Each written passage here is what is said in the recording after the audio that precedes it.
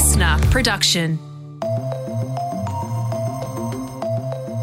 So, will you be getting the monkeypox vaccine? The rollout is starting this week, and as you're going to find out in this episode, only people from particular at-risk groups will be getting it to begin with. But I do wonder how quickly people will be lining up for another vaccine.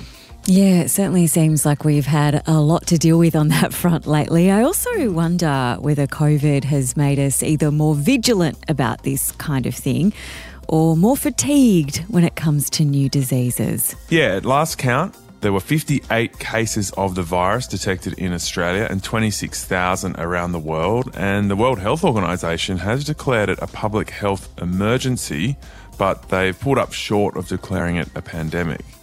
So in today's briefing, we thought we should look into how worried we should all be about monkeypox and how it's different from COVID.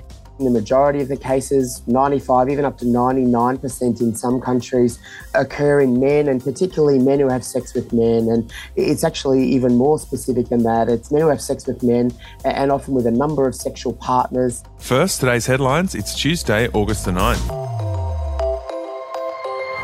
Olivia Newton-John has passed away at the age of 73. Yeah, the Australian singer and actor died peacefully, surrounded by her family in her home in California.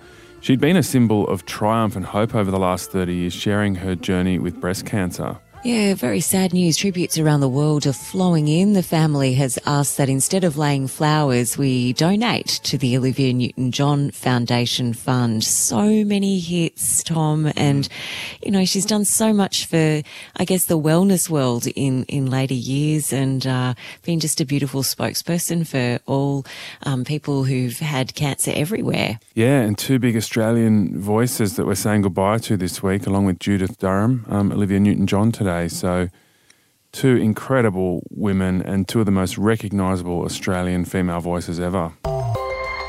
The Commonwealth Games is drawing to a close this morning, with Australia coming out on top of the medal count, but only just. Yeah, so we were just 2 medals ahead of England, so they were closing in.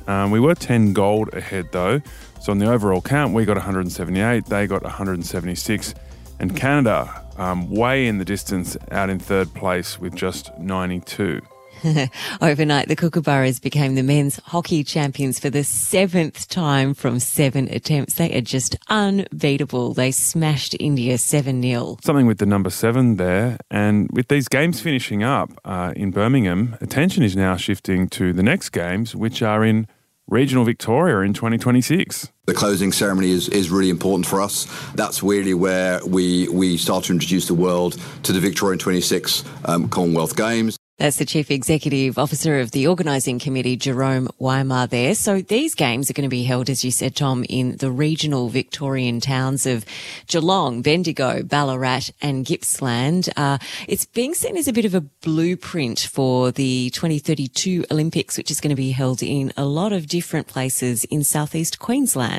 I think that's really cool, bringing those massive events to these small cities in regional Australia. It showcases a part of Australia that people from around the world don't often see. And these are amazing towns with amazing history and communities. So I'm really looking forward to that. China has announced it's extending military drills around the island of Taiwan, even though they were scheduled to end yesterday. China's also started drills in the Yellow Sea near South Korea. The duration and precise location of the latest drills is not yet known, but Taiwan had already eased flight restrictions around where China had been exercising those earlier drills. Yeah, so we did a bit of an explainer on this topic in our briefing episode yesterday, if you want to catch up on that one. So all of this follows last week's visit to Taiwan's capital, Taipei, by the US House Speaker Nancy Pelosi. And speaking to reporters on Air Force One, the US President Joe Biden still refused to criticise Pelosi's trip. I'm not worried, but I'm concerned that they're moving as much as they are. But I don't think they're going to do anything more. It was a wise move of the speaker to go to Taiwan. That was her decision. That's her decision. So after yesterday's briefing where we spoke to a foreign policy researcher who was born in Taiwan, she basically finished that interview by saying the Taiwanese people got nothing out of this visit except for this intense reaction from China. So I'm still struggling to see any upside from Nancy Pelosi's decision to visit Taiwan. A dramatic appearance in the New South Wales inquiry into the appointment of the former Deputy Premier to a highly paid job. So yesterday, the man at the centre of the controversy, John Barilaro, finally gave his version of events to this parliamentary inquiry. He said that he regrets applying for the $500,000 a year New York trade gig, which he's since had to resign from. If I knew what I know now, I wish I never had applied. If I knew what I knew now, I wouldn't have walked into what was a shit show. And I'm going to use those terms, I'm sorry to say, because the trauma I've gone through over the last 6-7 weeks has been significant. He also said that he was the victim, not the perpetrator of this saga, and he dragged the Premier into it, saying that he flagged his interest in the role to Dominic Perrottet, as well as speaking to the then Trade Minister, Stuart Ayres, and he texted the Treasurer, Matt Keane, about it too. Barilaro also refuted any suggestion he was after special treatment. And then also in the inquiry yesterday, it came out that his former staffer turned girlfriend was working in the department that administered the position and that he had recommended her for that job. And he was told to expect more questions about that when hearings start again on Friday. We're finishing off the headlines with a lighter note about one of your favourite royals, Tom. A former stripper is auctioning off a pair of what she says are Prince Harry's undies. Wow, what a story. So her name is Carrie Rickett, and she says Harry handed her his black undies after he got nude in a Las Vegas hotel 10 years ago. Oh, this is the old Harry, isn't it? Harry was photographed cupping his crown jewels whilst hugging a woman in a VIP hotel room at the Encore at Wynn Las Vegas. I almost forgot that there was this side to Harry. Rickett says that the then 27-year-old Duke of Sussex played air guitar to the tune of Michael Jackson's Beat It, and he used a glove to cover his crotch. I wonder what the glove would auction for.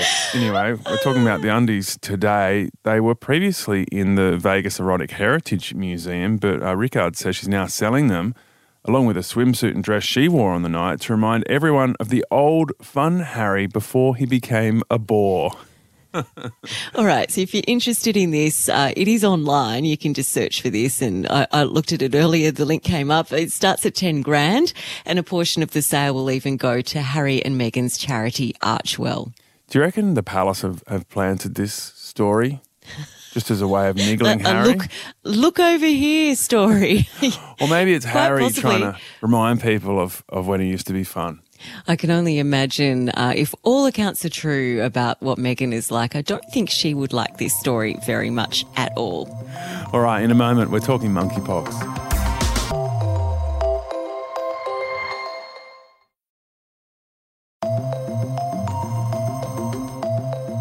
This week, the first Australians will start getting the monkeypox vaccine after the WHO declared it a public health emergency. So far, all but 2 of our 58 cases here in Australia have come from travellers returning from overseas. So how worried should you be? Should you be lining up for the vaccine now that the federal government has got 450,000 doses? To join us to answer all these questions is infectious diseases expert Dr. Paul Griffin from the University of Queensland. Dr. Griffin, thanks for joining us. Where and how did monkeypox first ever emerge? It's not a new virus by any means. It was first discovered in monkeys in Africa in the 50s, in fact, with the first human case reported a little bit after that in about 1970 in the Democratic Republic of Congo. It's been around a long time and has traditionally caused fairly small numbers of cases, particularly in that area, but has actually escaped to other parts of the world with a notable outbreak in the US in 2003 relating to pet prairie dogs. So it's not the first time that it's been out of Africa, but certainly the first time we've seen case numbers anywhere near what we're seeing at the moment. All right, so what changed that led to this current emergency? Yeah, look, that's a really good question, and hopefully some of the recent announcements by the WHO and many countries in terms of categorising this as a very significant public health event will facilitate some further research, so maybe we can understand how it's been able to spread as widely as it has in recent times. There's been a lot of speculation relating to things like we don't have to vaccinate people against smallpox anymore, given that was eradicated some time ago, so maybe people's immunity to that was what was helping keep it at bay up until recently. recent times, there's probably been some kind of change in the virus. We haven't clearly identified what that is. And maybe people's behaviours too, in terms of not moving around for a while and now moving around again as people, ease their pandemic restrictions. Maybe that's contributing as well. But the simple answer there is we still don't know exactly how this event has happened. But it'll be really important for us to try and get a better understanding so we can obviously address what's happening now and hopefully prevent things like this happening again in the future. So how quickly is it spreading? Is it anything close to the way COVID was spreading in its early months? Really important to make a clear distinction from respiratory viruses like COVID. So this isn't spreading anywhere near as quickly, nor is it as easy to transmit as things like COVID and influenza. So while the case numbers are clearly a lot higher than we'd like to see, it's actually something that's quite hard to transmit. It does require close physical contact with infected fluid. So that's the fluid from the blisters or the vesicles that we see, or other body fluids like blood, for example. So it actually does take quite a bit of contact to be able to transmit. And the main thing that's really good about that is basic infection control principles, where we find cases early and we isolate them, can go a really long way to reducing the prospect of onward transmission in infected cases. Now, in terms of this vaccine rollout, we're hearing that it is going to be made available initially to people considered high risk, so specific people in the community. Who is at highest risk?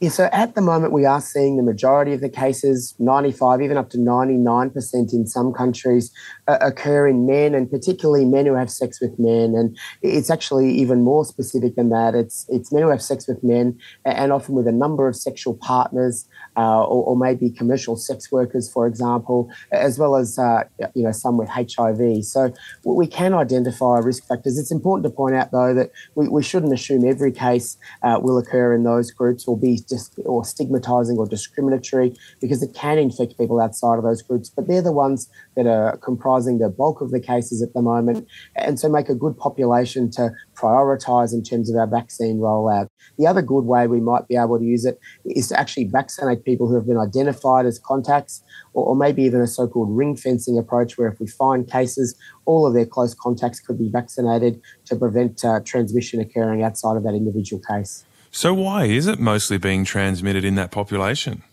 Yeah, again, another great question, and one we don't really have a simple answer for. I mean, there was certainly some events where there was a lot of close physical contact between large numbers of people, and many of whom had travelled from other parts of Europe to meet up in certain events where spread was certainly facilitated particularly early. So, like a lot of these infections, like we see with COVID, again, a very different virus, but sometimes people's behaviours can have an influence on transmission and how much we see. And in this case, there are some behaviours where there's a lot of close physical contact, particularly with people maybe coming together from many parts of the world, that is facilitating spread. As I say, we shouldn't assume all cases arise in that way, because it can be in anybody who does have sufficient close physical contact.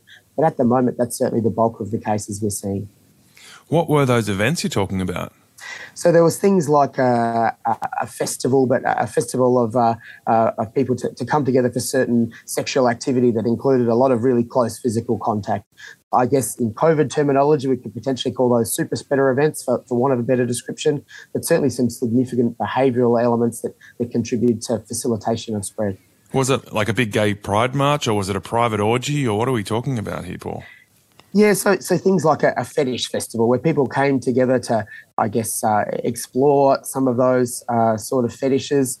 And there was a lot of sex parties, for example, where large numbers of people did undertake, close physical contact with large numbers of other people. And, again, not something that occurs necessarily commonly, particularly in our country, but certainly enough close physical contact in large numbers there for it to facilitate spread of this infection. What's it like if you get it? Another really reassuring thing we can point out is in most people it settles down by itself pretty quickly. It's what we would call self-limiting. So for many people there's an incubation period of 5 days up to 3 weeks, and then it usually starts off, it has kind of two distinct phases. So it starts off with more systemic features like you'd see with a number of other viral infections, so things like headaches, fevers, aches and pains. One thing that's a bit different with this one is you can get swollen glands, so lymphadenopathy, so people might see some swelling in their neck or under their arms, for example. And then a few days after that, typically that's when the rash will start, the rash that we're seeing so many pictures of. And that can often start as more flat little lumps and bumps, and then they can fill up a bit and fill with fluid to look a little bit like chickenpox blisters, I guess, but they are a little bit different, maybe a bit bigger, typically on the extremities, so in areas that are visible. And as I say, that fluid in those blisters, in those vesicles, is what is highly infectious and can transmit the virus if people do have close physical contact with that. And what about how dangerous it is? Does it kill many people? No, reassuringly, the answer to that is no. So there are a few different strains, and some that are still circulating in Africa do have quoted mortality rates of up to 10%. But the one that's circulating globally has a much lower mortality rate, which previously was quoted as maybe around 1%, but is probably a bit less than that, particularly given the countries where we're seeing cases. And so the vast majority of people, expectations are that they should recover fully, probably in around 3 to 4 weeks.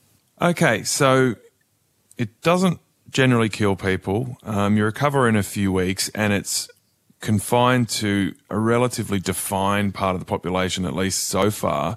Does that mean the general population doesn't need to be that worried about it? Absolutely. So we're certainly recommending people have a basic awareness. So we find cases early and we isolate them, but we don't want people to think that they need to be worried necessarily. And for example, we're not recommending that the whole population is going to get vaccinated, far from that.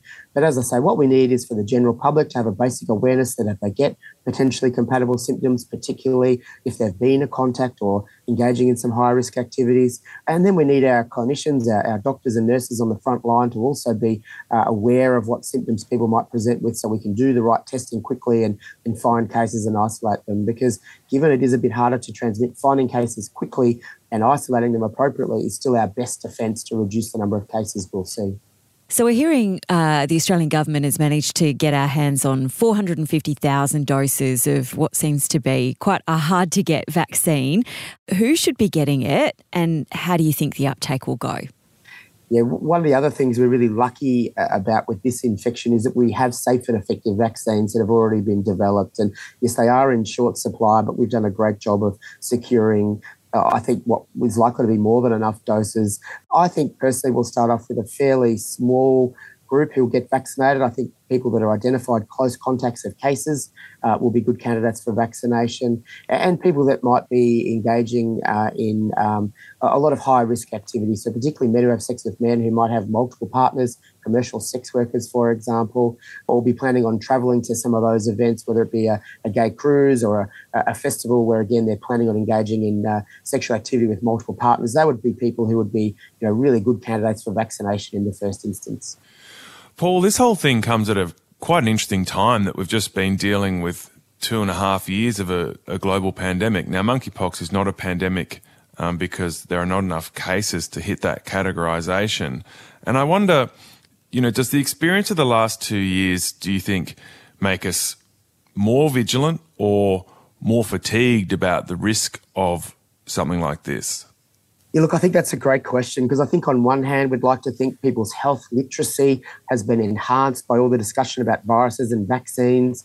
And so people's awareness, their ability to be receptive to this sort of information about basic public health measures would be increased. But then on the other hand, I think so many people are simply fatigued and overwhelmed. And there's been a lot of information around viruses and vaccines over the last few years, a lot of misinformation that I think has been particularly harmful. So now when we talk about another virus, I think there's many people who really aren't receptive to just taking on board the basics. And of course, there are a lot of conspiracy theories, and some of them are just down outright ridiculous, but things that this relates to the COVID vaccine, for example, and that this is part of an intentional conspiracy. And I can assure people that's not the case. As I say, this virus has been around for a long time.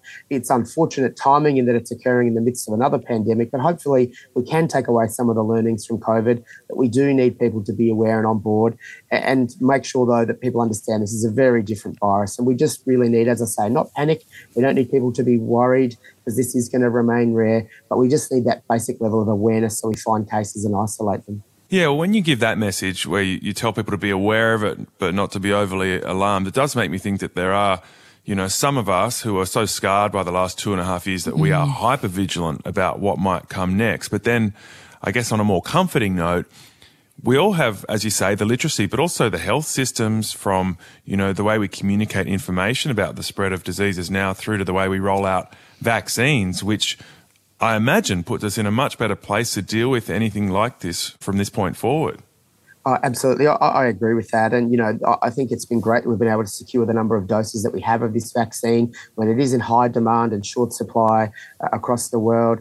And the way we do communicate messaging, I think that has really helped. So hopefully we can get these messages out there. I would certainly encourage people to make sure they stick with reputable sources because, once again, there's a lot of misinformation that's being propagated simultaneously. And, there's a lot of great sources and people really need to just look at the source that they're getting your information from, make sure it is of good quality and that it's reliable. And by and large, that should really be quite a reassuring message at the moment, which is this is something that we take seriously and we want awareness of and we're going to be prepared, but we don't need everybody in the population to be overly concerned at the moment. That was Dr. Paul Griffin, infectious disease expert, and I eventually got it out of him there, Katrina, that a lot of the cases were spread from a huge fetish party. Yeah, it's something I hadn't read much about or heard much about, and he was a little reluctant to go there. I'm glad you pushed him on it. It's hard with these kinds of things because you worry that, like with HIV in the past, whether it's going to attract some zealotry and some bigotry when it is a really worrying issue. Yeah, that's right. It was good to hear Dr. Paul Griffin, though, give a very realistic sense of the risk posed by this outbreak and warning people to be sort of alert but not too alarmed to this. All right, that is it for today's briefing. Tomorrow is one you won't want to miss. We're asking, what would you do if part of one of Elon Musk's rockets landed on your property?